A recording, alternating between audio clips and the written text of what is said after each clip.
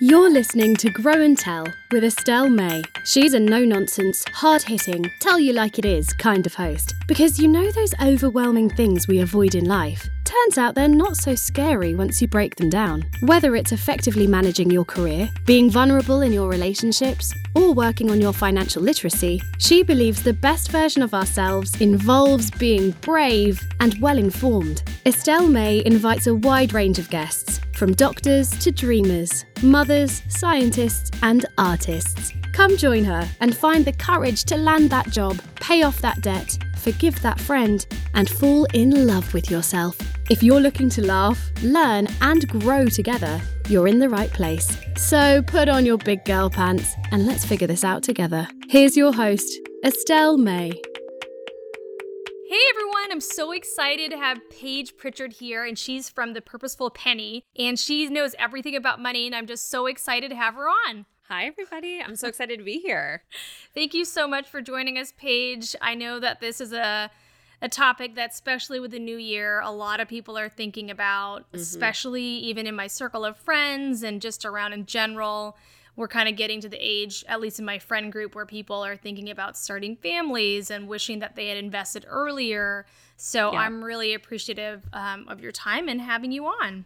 Yeah, no, absolutely. I mean, I know money is kind of one of those topics that, you know, as you said, people just like to avoid and not talk about. And then it kind of gets to a point where you're like, well, crap, I've got to figure this out or it's not going to be good. So yeah, I'm excited to talk to you today. It's going to be fun. Great. So for people who don't know you, how did you get started and what is your story? Yeah, so a little background on me. Like you said, my name is Paige Pritchard. I am 30 years old. I live in Houston, Texas. I am married, no kids yet, just, you know, my 2 dogs. I'm hoping that they don't make an appearance in this podcast episode, but just my 2 puppies. And, you know, I still actually, The Purposeful Penny is an online community that I started about 2 years ago, but I actually do still have a full-time job. So I've worked in, you know, I guess what you could say corporate America for the past 10 years. I'm an account manager at a really large kind of like Fortune 500 company, but as it relates to money, my story really started right after I graduated from college, almost 10 years ago now. So I graduated from college. I went to Texas A&M University. And when I graduated, this is honestly crazy to say, but when I graduated, I had $40,000 of student loan debt that I didn't even realize that I had. Oh my gosh. So I, you know, just to kind of provide some background into just like my childhood and stuff, and people are like, why are you going that far back? When a lot of people think of money, they like what a lot of people really have to understand is that the beliefs you have about money, the feelings that you have towards money, really for most people can be stemmed back to a very early age and to your upbringing and your household and how money was really handled and viewed within your household. So in my household, money was never something that was ever really talked about. But now that I'm older, looking back, I guess you could say that I always just kind of felt the presence of it in terms of just the lack of it caused a lot of just anxiousness and just a lot of lack in my household growing up. I grew up in a town, you know, kind of suburbs of Dallas that I would say was middle class.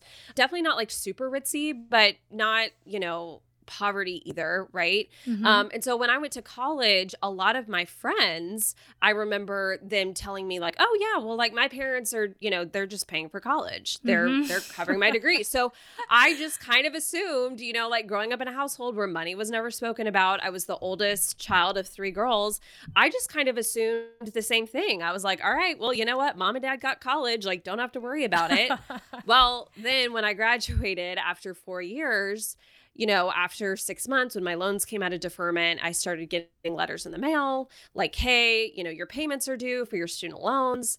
And I was like, what student loans? You know what I mean? Oh my gosh, yeah. I know. So then, you know, I was kind of in this situation where I thought that I had gotten through college, you know, debt free, finding out I'm $40,000 in debt. And that was really the start of my financial journey. That was kind of like my wake up moment. In addition to that, so like a true millennial does nowadays, after I graduated from college, I moved back home for a year. So my first job in college was back in Dallas. So I was like, okay, well, all my friends are moving back home, so I'll just move back home and live with my parents for a year. And, you know, I'll just take that year to really like, you know, save up and, you know, kind of get ahead financially. Right. And it really was kind of this situation. Like I always equate it to like the kid who grows up with really strict parents, then they graduate and go to college and they just go nuts, right? Yep. And that was kind of me, but with money, right? Because my entire life, you know, I had never had probably more than like $30 in my bank account at any given point in time, just being a high school student and then a broke college student.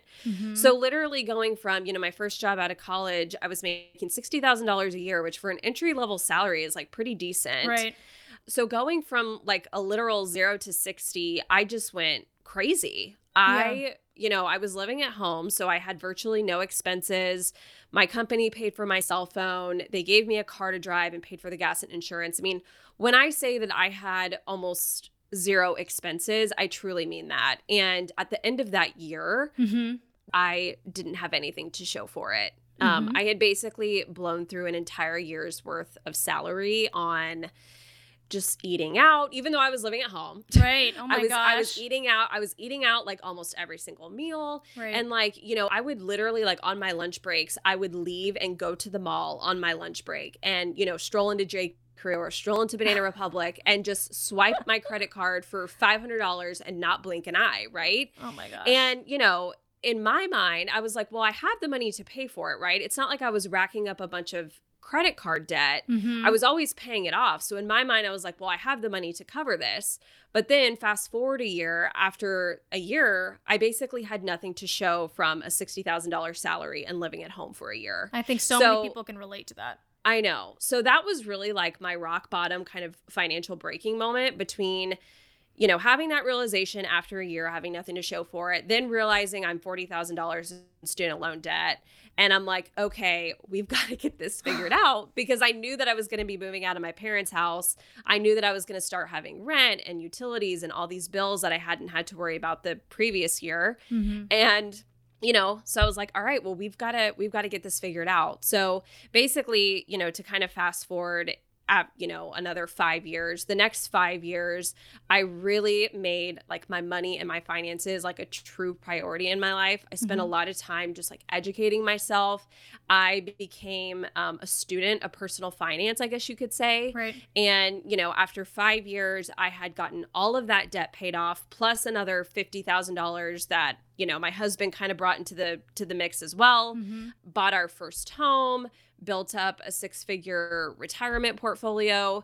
And, you know, I always start with this and tell this story because I want anyone listening to this to know that regardless of where you are in your financial situation right now, and regardless of like how hopeless you feel or how confused you feel or how lost you feel, you can always turn it around. Like there is hope for you. You can always turn it around. So, and my story is 100% proof of that. Right. I think that so many people almost become frozen, right? Because they don't even know where to start. There's so many different ways you can go. And I think the easiest way is just ignore it. Yep. Ignore it, not deal with it, you know, not open your bills or not really look at what your financial situation looks like. But I think if you just sit down and take a look at it and understand it, it's actually not as scary as you think. It's never as scary as you think. And you're 100% correct. Like I am always just so kind of honestly shocked by the number of people who just avoid when it comes to their money. And I'm not that shocked because I get it. You know, it's just a coping mechanism really is what people are doing. But that is the number one thing that I hear people say is exactly what you said. They say, I just don't know where to start. Like, I don't know what to do. I don't know where to start. And so it's easier for me just to pretend that it doesn't exist. My debt doesn't exist. My just financial situation just doesn't exist. I'm just not going to pay attention to it. So you're 100% right on that. I do have a question going back to your parents and the $40,000 student loan debt. Did they never tell you? No. I mean, and you know, this was honestly a conversation that I had to have with my parents after the fact to kind of be like, you know, what the heck, mom and dad. And I have an amazing relationship with my mom and dad. Like they are truly like two of the best, hardest working people. But, you know, they've also admitted to like, well, we didn't really know how to handle it either. Yeah. And I think honestly, they felt some level of shame as well, because they also knew that a lot of their, you know, friends and peers like were paying for their kids' college and they couldn't. Yeah. And I think it was just one of those situations where it was like, all right, well, we're just going to like take out these loans and like, you know, we'll just kind of deal with them when we have to deal with them. Yeah. So that's since a conversation that I've had to have with my parents. And like I said, I have 2 younger sisters. And so I guess the good thing is I was just kind of, you know, I was kind of like the experiment child going through college first, because I was like, do not do this with Erin and Kristen, who are my sisters. I was like, they need to know like what they're getting themselves into and stuff like that. So I also think that, you know, sometimes we think that because we always look up to our parents, right? And not to their fault, not to a fault, but a lot of the times, whatever you learn when you're younger, you bring into adulthood, into parenthood, into old age. So although your parents did take care of you or take care of me, whatever their financial situation when you're younger, you might just not have understood the full scope of it. But a lot of the times we just assume they have everything figured out, when actually I'm learning as I get older that that's not always the case. No, not at all. And like I said, kind of at the beginning, I didn't really realize it or pick up on it when I was younger. But now that I'm an adult, kind of looking back, there are definitely things that I look back on and I'm like, oh, well, that makes a lot of sense now, because, you know, like, for instance, like one clear, very vivid memory that I have in my mind about my childhood and money is I remember, you know, again, like all of my friends were going and they were auditioning for the club volleyball team. Like we all played volleyball at the high school. Right. But then, you know, outside of it, it was like, ooh, well, you got to be on like the ritzy club team that travels around and, you know, whatever. And so I remember one night being over at my friend's house and all of my friends, you know, we're piling into the car to go to the tryout. And I remember my mom pulling up in the car and me being like, Mom, what are you doing here? And she's like, yeah, we're going home. You got to come with me. Yeah. And I was like, no, I'm going to go to the tryout. And she's like, no, you're not, because like you're a good volleyball player and I know you'd make the team, but like we can't afford it. Yeah. You know what I mean? Like you can't be on this team because like we couldn't afford it. And I remember like all of my friends like driving off to the tryout and, you know, trying out. And so they were all on the club volleyball team. And, you know, at the time I was like 11 or 12. So like, I didn't even understand the concept of like, you can't afford it, because money at that point was just this abstract thing that as an 11 or 12-year-old, like you don't even think about, like you don't even understand. You just think that like life happens and it goes on. Like you don't think as an 11 or 12-year-old like, oh yeah, mom and dad have to pay the mortgage and the car payment and the car insurance and, you know, all this other stuff that they have to pay for. So I mean, there's a lot of things looking back and on my childhood that I'm like, oh yeah, like that makes a lot of sense now that I'm an adult. But, you know, and that's a lot of, you know, when I started making the money that I was making, I just went wild. You know what I mean? I was just like, oh my gosh, like all this money. You know what I mean? And I just like, as soon as it hit my bank account, it was spent. It was gone. Right. I also think what's really interesting is that in my 20s, I was consistently aiming for a certain number. For the longest time, I just wanted to make $100,000. That was just my goal. I really, by the time I turned 30, I wanted to make $100,000. And in Seattle, to be honest, it's not a lot of money because it's such an expensive city to be in. And so when I finally hit that threshold, it was interesting because I started making $100,000, but I was still broke. And so it just didn't matter, you know, and I didn't feel like I'm not a big shopper. I'm not someone who goes out and drinks all the time. So it took actually a little bit longer than I wanted to, into my late 20s, to fully understand where my money was going. Because the more money I made, it didn't matter. I still had the same amount of money at the end of the day because I was spending it whatever way. So I totally relate to your story. Yeah, I know. And I think sometimes we have, you know, ideas like that as well, like where you want to be making a certain amount or you want to have a certain amount saved in your bank account. Right. But there are so many factors that make every situation different. Like I always say that I truly feel like everyone's financial situation is like a snowflake, in that no two are exactly the same. And the area that you live in, like what you were talking about, has a big factor in that, right? Like if I'm talking to a girl that lives in Manhattan or Seattle, right? Yeah, you might be making $100,000, but honestly, then you could have a girl that lives in Oklahoma that's making 50. And you guys are pretty much living the same quote unquote financial lifestyle, meaning like what you're left with at the end of every month is probably around the same, just because the cost of living is so much more higher. Right. And she could potentially also be putting away a lot more money. Yeah. That's what I kind of took me a long time to learn was it doesn't really matter how much you take in, is what you have at the end.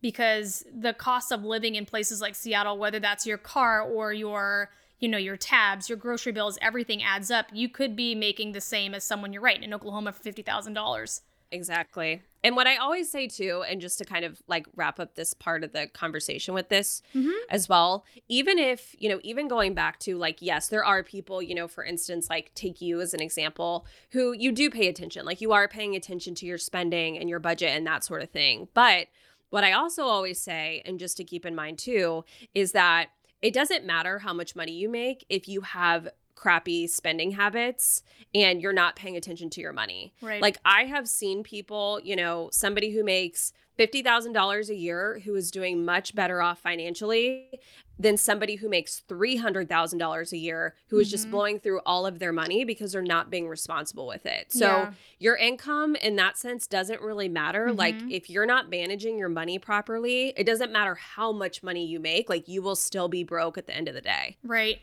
Okay, and I know, man, I have so many things that I want to say about this, but I also think that this, to really wrap it up, you were talking about in the beginning about childhood, and personally, it doesn't matter how much money I make, I always would return to being broke, and that's because I grew up not without a lot of money, and so it was like I was almost comfortable.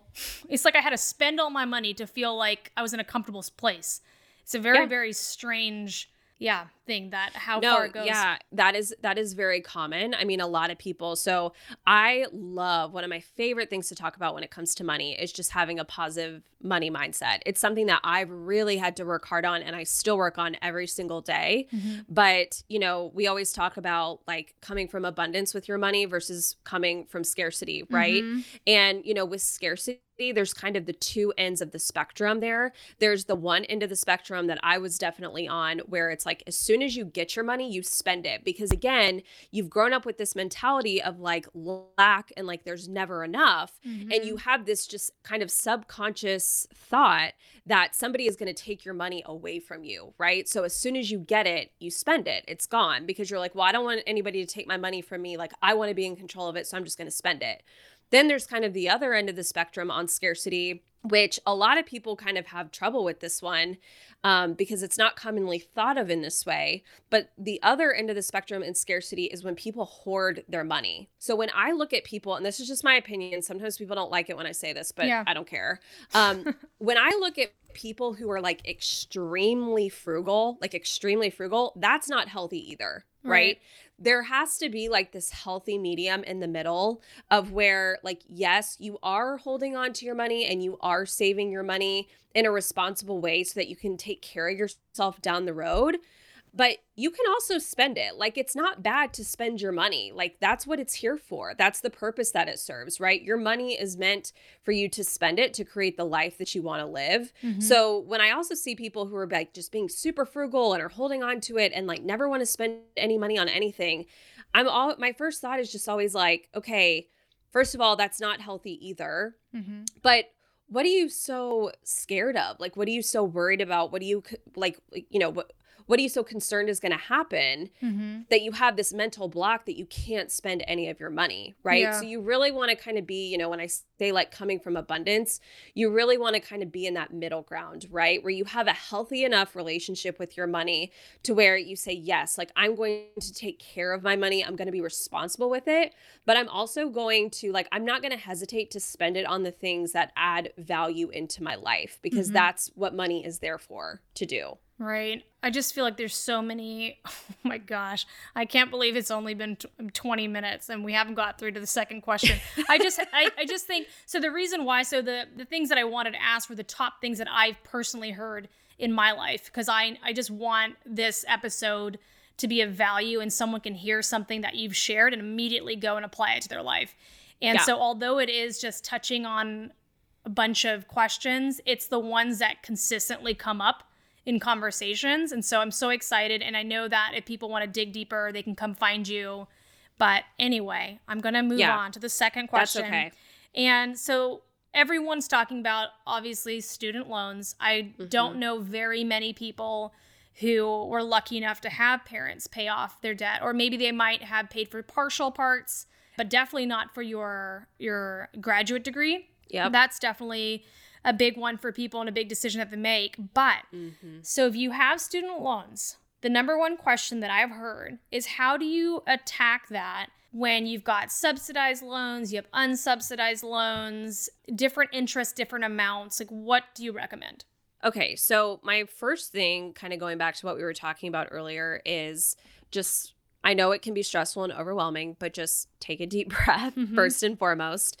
I think people get really hung up in the how, right? Like, how do I pay off my loans? Like, what order do I do it in, and that sort of thing. I will give you guys suggestions on organizing it, but the first thing that I want to say to you is just like, take a deep breath first and foremost. And the first thing that you need to do is you need to get organized, right? I'm sure that some people listening to this, you might be very organized and you might know, your exact loan balance that you owe, all the different providers, the payments, that sort of stuff. But going back to what we were saying earlier, there are a lot of people who are just in this avoidance mode. And so the first thing to do, if you haven't done it already, is you need to sit down and you need to get organized. You need to list out every single loan that you have, the balance, the payment, the interest rate, the provider, the type of loan, whether it's federal, private, all that sort of stuff. You need to list out all the information on your loans, because then that's going to help you figure out an order. You can't figure out an order if you don't have all that information, right? Okay. So that's the first thing to do. And that'll tell you like how many loans you have, the total balance that you owe, that sort of thing. Now, there's two main ways that most people go about tackling the debt, and I'll walk you through those two ways.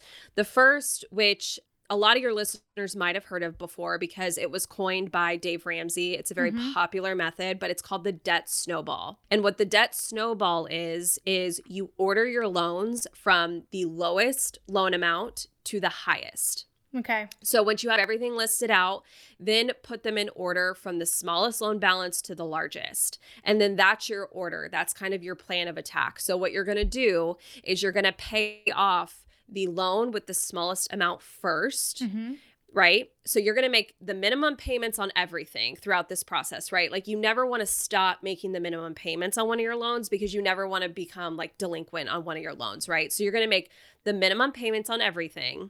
And then anything extra that you have, like, let's just say you're like, okay, I want to put an extra $500 a month towards my student loans.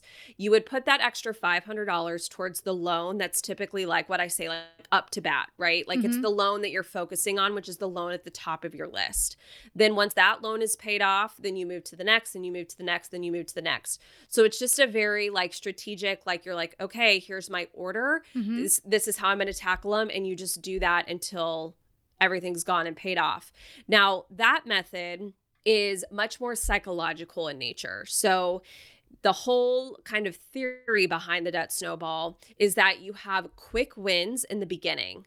So because you're paying off your smallest loans first, you will get through those the quickest, which means that you'll, kind of have these wins at the beginning to kind of get you excited and to keep you motivated throughout the process. And then the very last loan that you'll be paying off will be like your largest loan, right? Okay. So I would suggest this method if you're somebody who you kind of need the wins to keep yourself motivated and to keep yourself kind of like attached to the process, right?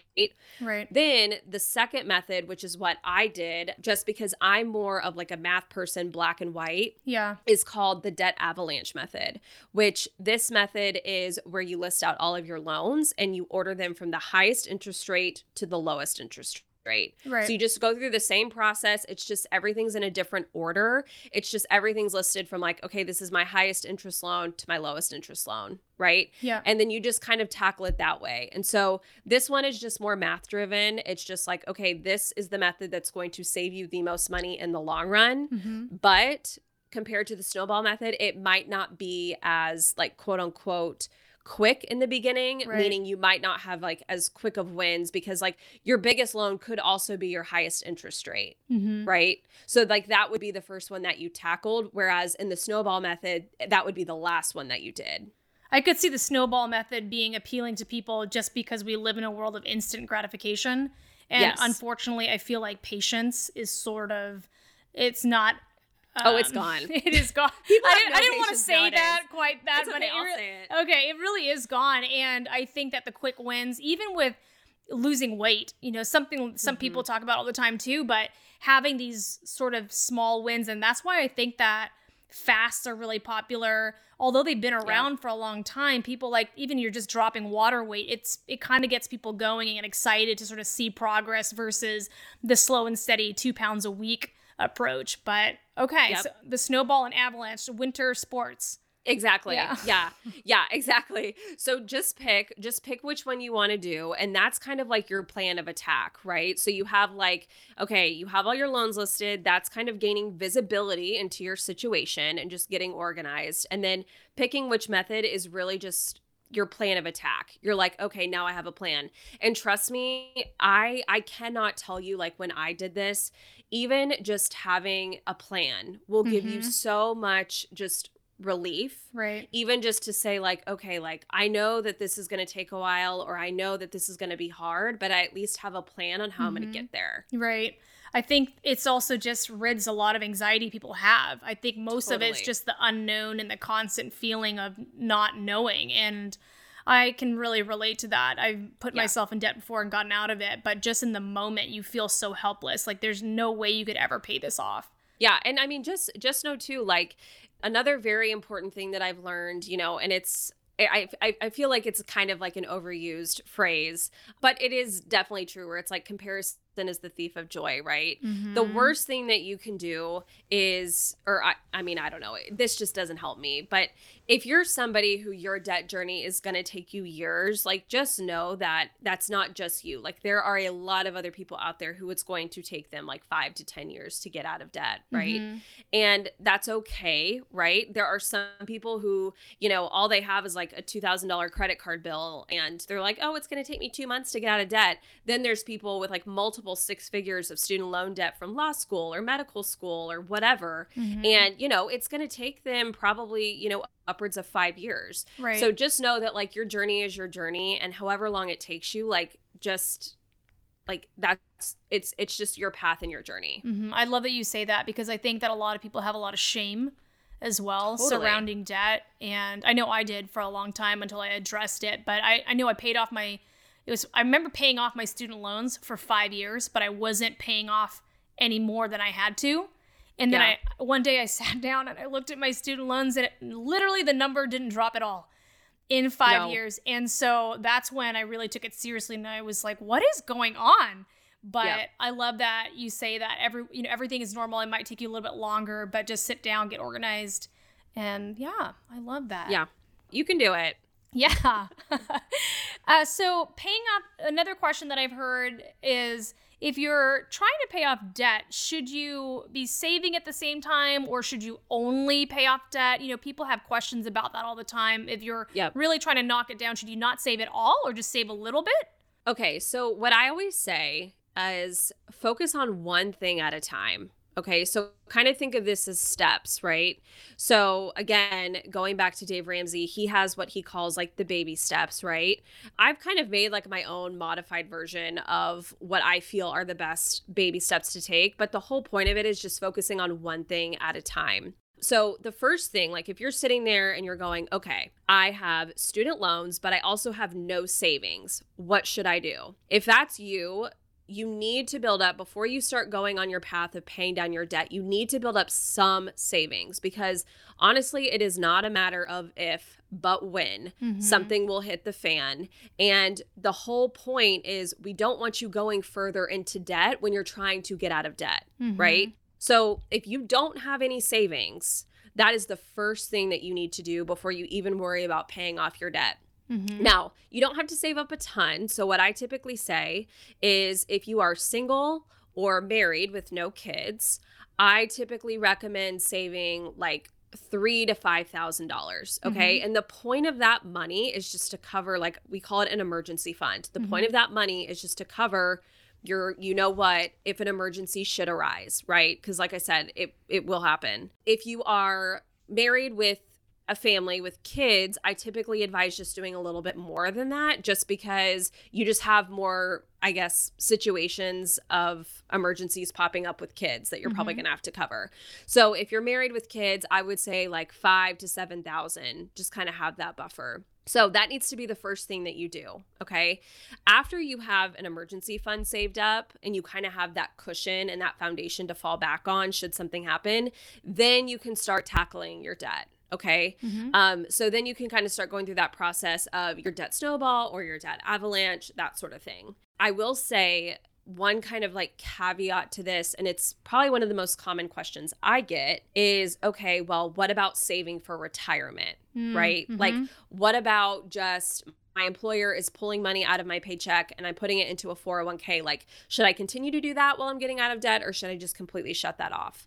I always say just to continue to do that, because for most of us, you know, like, let's just take you and I at our corporate jobs. Like, most people have some sort of retirement plan through their jobs, you know, so let's just say a 401k. And I know at least how it works for me and most others is it's almost kind of like the money just doesn't even exist in the first place, right? Because it's like it doesn't even come into your bank account, right? Like your employer just takes it out of your paycheck before you even receive it.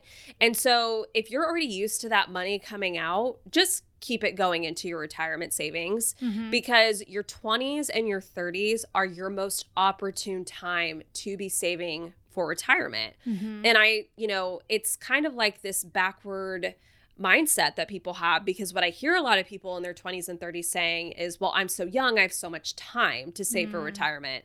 But what you also have to understand is that the magic of money is the compound interest kicking in. And the compound interest kicking in is most powerful when you give it the most time to grow. Right. So if you start saving, you know, I started saving for retirement when I was 21. My first job, I remember going in and just kind of sitting down with the HR lady, and she was like, okay, well, now we're going to do your 401k. And I literally said to her, I was like, what's a 401k? Like, I had no clue. And luckily she was like, okay, well, just contribute to it and get the match. And so I started saving for retirement when I was 21, and I even continued to do that while I was getting out of debt. And trust me, now that I'm out on the other side, I am so glad that I did. And what I see a lot of people doing, and I'm always just like, no, like I want to like stop them, and it just kind of makes me cringe, is when I hear people say like, oh, well, I'm getting out of debt, so I'm going to stop contributing to my 401k and use that extra money and put it towards debt. To me, that's a very short-sighted financial move to make, because yes, it will get you out of debt quicker. And, you know, the argument that I always hear is like, well, it's going to save me a lot in interest. But what you also have to understand is that, okay, fine. But if you had kept that money in your 401k as a 25-year-old, 40 years from now, what that extra $100 a month would have been, right now it's just $100. But 40 years from now, it's 10 times that. Yeah. Right? So that is my only caveat is, you know, still contribute to retirement even while you're getting out of debt. I know it will make the process a little longer. And that's kind of like the first place that people kind of think to pull money from.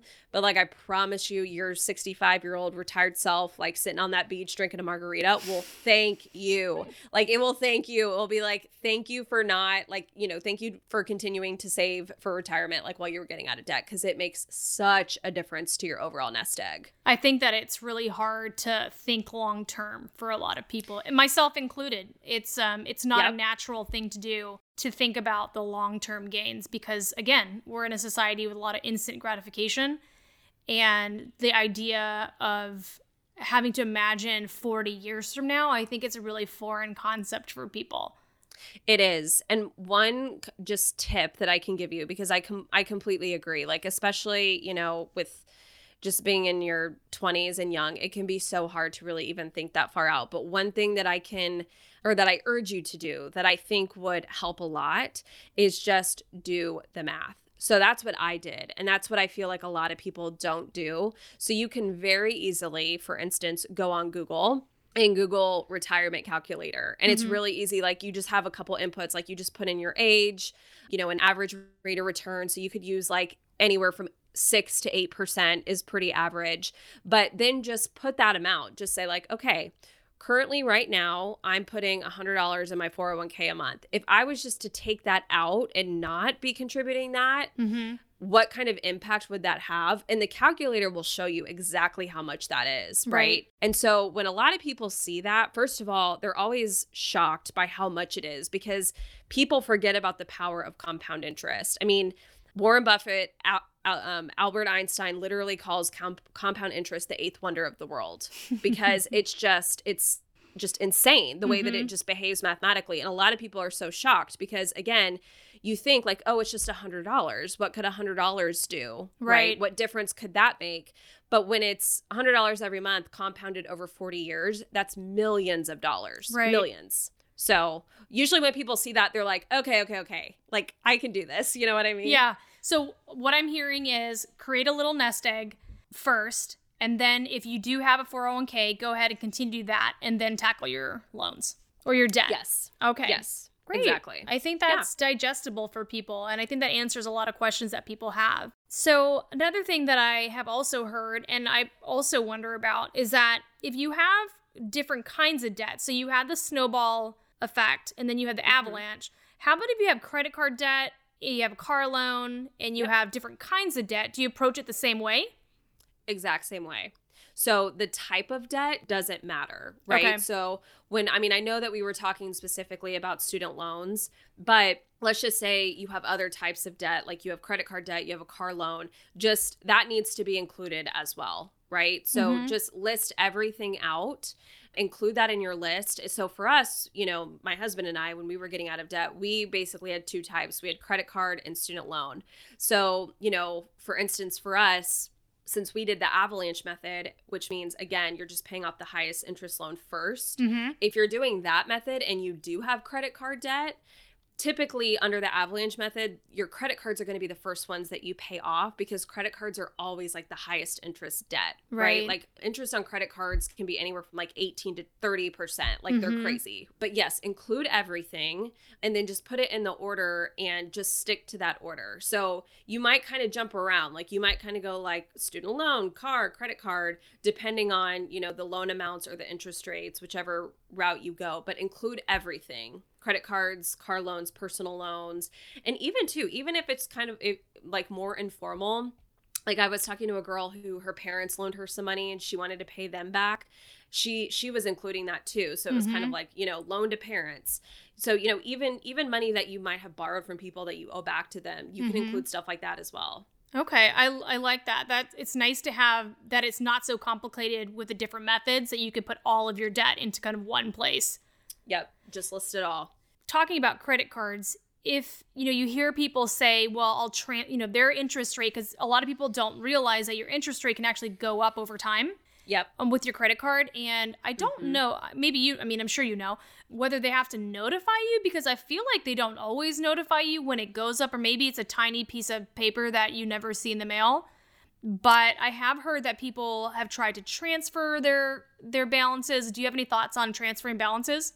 Yeah. So to be honest with you, like I'm not a huge fan of the balance transfer game. Yeah. And I know that it's a game that a lot of people play. Like I'm a part of a group on Facebook where it's a bunch of girls and it's specifically about finances.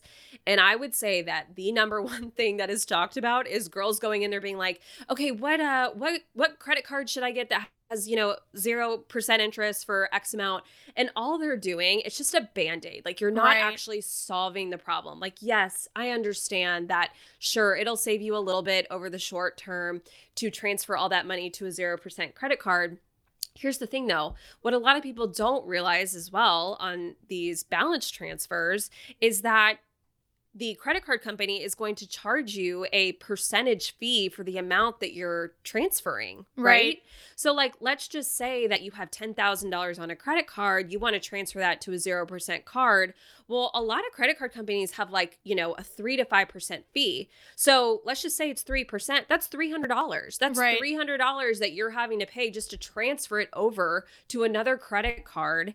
And so at that point, once you kind of pay the transfer fee, it's like, look, just focus on paying off the balance, right? Like, I kind of understand where you're coming from. Like, yes, you want to save the interest, but by the time you factor in what you're paying with the transfer fee, you're not really saving that much money. Mm-hmm. And you might as well just focus on getting the balance paid off. Right. So I'm not like a huge fan of the whole balance transfer. I would much rather see you just make a plan of attack and just get the balance paid off and just be more responsible with the credit card moving forward. Mm-hmm. And I mean, as far as the rates going up, a lot of cards do that. And a lot of people stop paying attention. So they'll open up this credit card and, you know, it'll be 0% for 18 months. Well, then the 18 months goes by and guess what? They still have a huge balance on it. So then the interest kicks in and then, you know, they get whopped with this huge interest bill that's been accumulating over the past 18 months. Right. So, I mean, my biggest thing is like, look, just don't worry about playing the balance transfer game. You don't end up that much far ahead in the long run. Just focus on making a plan to get it paid off. It's probably also not a good habit to get into, not dealing with the main problem and just actually addressing the issue. Yeah, like I said, it's just a Band-Aid, right? Like you're not making the situation any better. You're just like prolonging the issue. Awesome. So I'm looking at, you know, the different questions that I want to ask. We really have covered everything. It kind of, debt, I feel like everything is connected. Yes. But the one last question that I wanted to ask was, what would you say to someone who, you kind of addressed this at the beginning, but I think it's really important to end with, if someone who is super overwhelmed, they've got credit card debt, they've got student loan debt, you know, they're not making a ton of money, they're feeling really, really hopeless right now. Like, what is the one thing you'd want to say?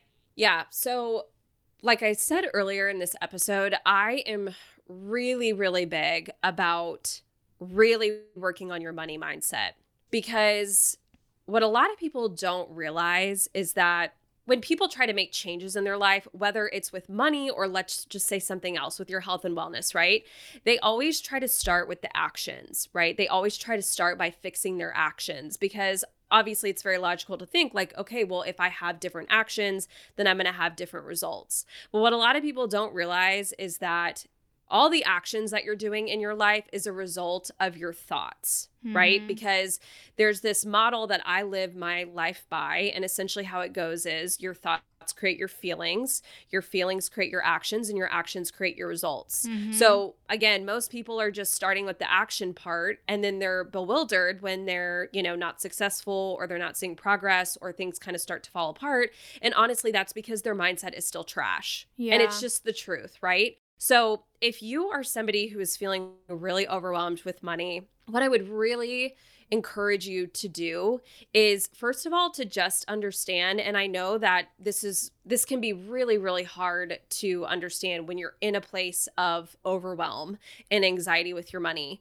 But what I always say is your money is a neutral circumstance. The amount of debt that you have, the amount that's in your bank account, it is just a neutral circumstance. Like, it in itself does not mean anything. You as an emotional human being are assigning meaning to it, right? So like what I always like to tell people, and again, this does require, I am not saying that this is going to happen overnight. It does require a lot of like deep work on yourself, but it's completely worth it because it will transform the relationship that you have with money. But you don't have to think negative thoughts about your money.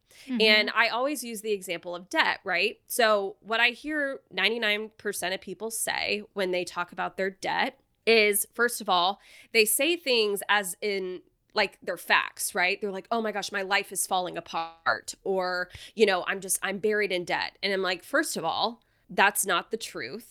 That's just your thought about the situation. Like, the actual truth is like, you have $50,000 of student loan debt. You have $1,000 in your bank account. Those are like true proven facts. Yeah. But the thoughts that you're having about that of like, oh my gosh, I'm so stressed, I'm so overwhelmed, I'm buried, I feel hopeless. Like, those are just your thoughts about the situation, right? So for debt, you can have those thoughts if you want to. I mean, you can sit there all day and say things to yourself like, oh my gosh, I'm so broke. I suck with money. I can never stick to my budget. I'm never going to get out of debt. But those are just thoughts that are not serving you at all. And so you have the choice to think positive things about your money. So for debt, just to kind of like give you an example, for debt, you don't have to sit there and think like, oh my gosh, I'm so broke. This sucks, right? Like, my life is going to suck for the next 5 years while I'm getting out of debt. What I would challenge you to do is, instead of thinking about it that way, start asking yourself questions that are more positive in nature. So you can start asking yourself questions like, okay, how can I use this as an opportunity to like grow? How can I use this as an opportunity to create more income for myself? How can I use this as an opportunity to make connections with people that I probably wouldn't made because, you know, I'll be out like side hustling, right? Like, how can I use this as an opportunity to like learn a new skill? I mean, I will tell you, like my business, if it weren't for my student loan debt, like this sounds crazy. I am so thankful for my student loan debt because my student loan debt led to my business. Right. And there is absolutely no way that the Purposeful Penny would exist had it not been for my student loan debt. Now, I didn't know all this. Like, I wish somebody had told me this when I was trying to get out of debt. I mean, nobody would like explain this to me when I was in debt. Now that I'm out of it, I'm trying to like teach people all the things that like I didn't know. Yeah. But it doesn't just have to be this like vortex of negativity where you're just always just like complaining about it to your friends or just be like, oh, my life is so awful because I'm in debt and da-da-da. It doesn't have to be that way. It can be something positive. It can be something that teaches you something. It can be something that makes you a better person. It can be something that, you know, increases your income. I mean, I can't even tell you the amount of women that I've worked with who, because of their debt, they went out and got a side hustle that now is their full-time income. Right. Or they asked for a raise at work and they got it, or they got a promotion at their job, or just whatever. So that is the number one thing, is just, you have to start with your mindset. I mean, I can talk to you all day long about budgeting and getting out of debt and like raising your credit score till you're blue in the face. But if you don't have the mindset stuff down, like, you're in trouble. Yeah. Well, I love that. I love that because it's so much deeper than just numbers. I think it comes, you know, a lot of our habits, they can come from childhood. They can come from your parents. They can come from what you think you're worth, a lot of different things. And I think of having a positive mindset, it's not just about getting out of debt. I think that it'll take you so much farther in life than just money. Oh, yeah. And I mean, a lot of people, when they think of money, they just think like, oh, it's just numbers, you know, like it's just, you know, 1 + 2 = 3. It's very black and white. Money is so gray. It can be so gray, and it is so emotional. Yeah. And, you know, there's just so many things that are deep rooted in it. And it's not like one of those things that we typically like look at and think of as something so emotional. Right. But it really, really is. And you know, there's like this famous quote that I love, Zig Ziglar. He says like, money isn't the most important thing, but it's pretty much like after oxygen on the gotta have it scale. Like you cannot live the life that you want to live, that you desire to live, if you don't have your money in check. It just cannot happen. I mean, it's always so funny to me when people are like, try to pretend that like money doesn't matter and it's like not important. It's like, okay, well, keep thinking that, and, you know, tell me how that goes for you, because it is like, it is important and it does matter. It's like, you've got to get it figured out. Right. And you can. And even if your goal isn't to become a millionaire, I think that's another thing, is that people think that if you care about your money or you think about your money, that you're money driven, but that's not necessarily the case.